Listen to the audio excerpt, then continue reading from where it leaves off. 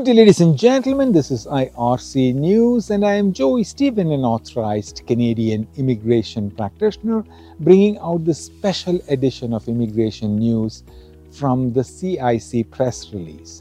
This news was released by the Canadian government on 27th of June 2023, and I'm coming to you from the Polinsys Studios in the beautiful Atlantic coastal city of Pleasant Point in Nova Scotia. Today is the 4th of July 2023. Pre-arrival settlement service are key to settling newcomers for success in Canada.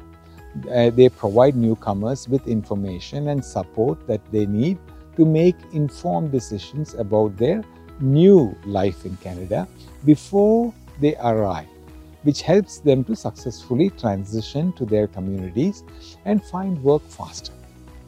Andy Fillmore, Honourable Member of Parliament for Halifax, today announced an investment of nearly $6.8 million to Immigrant Services Association of Nova Scotia to help deliver important pre-arrival services to new immigrants.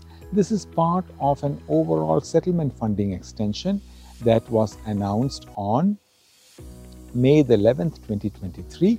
A good news for people coming to Nova Scotia. The organization offers programs to help newcomers make informed decisions and begin their settlement process, including employment, preparation to arrive better prepared to integrate into their new community.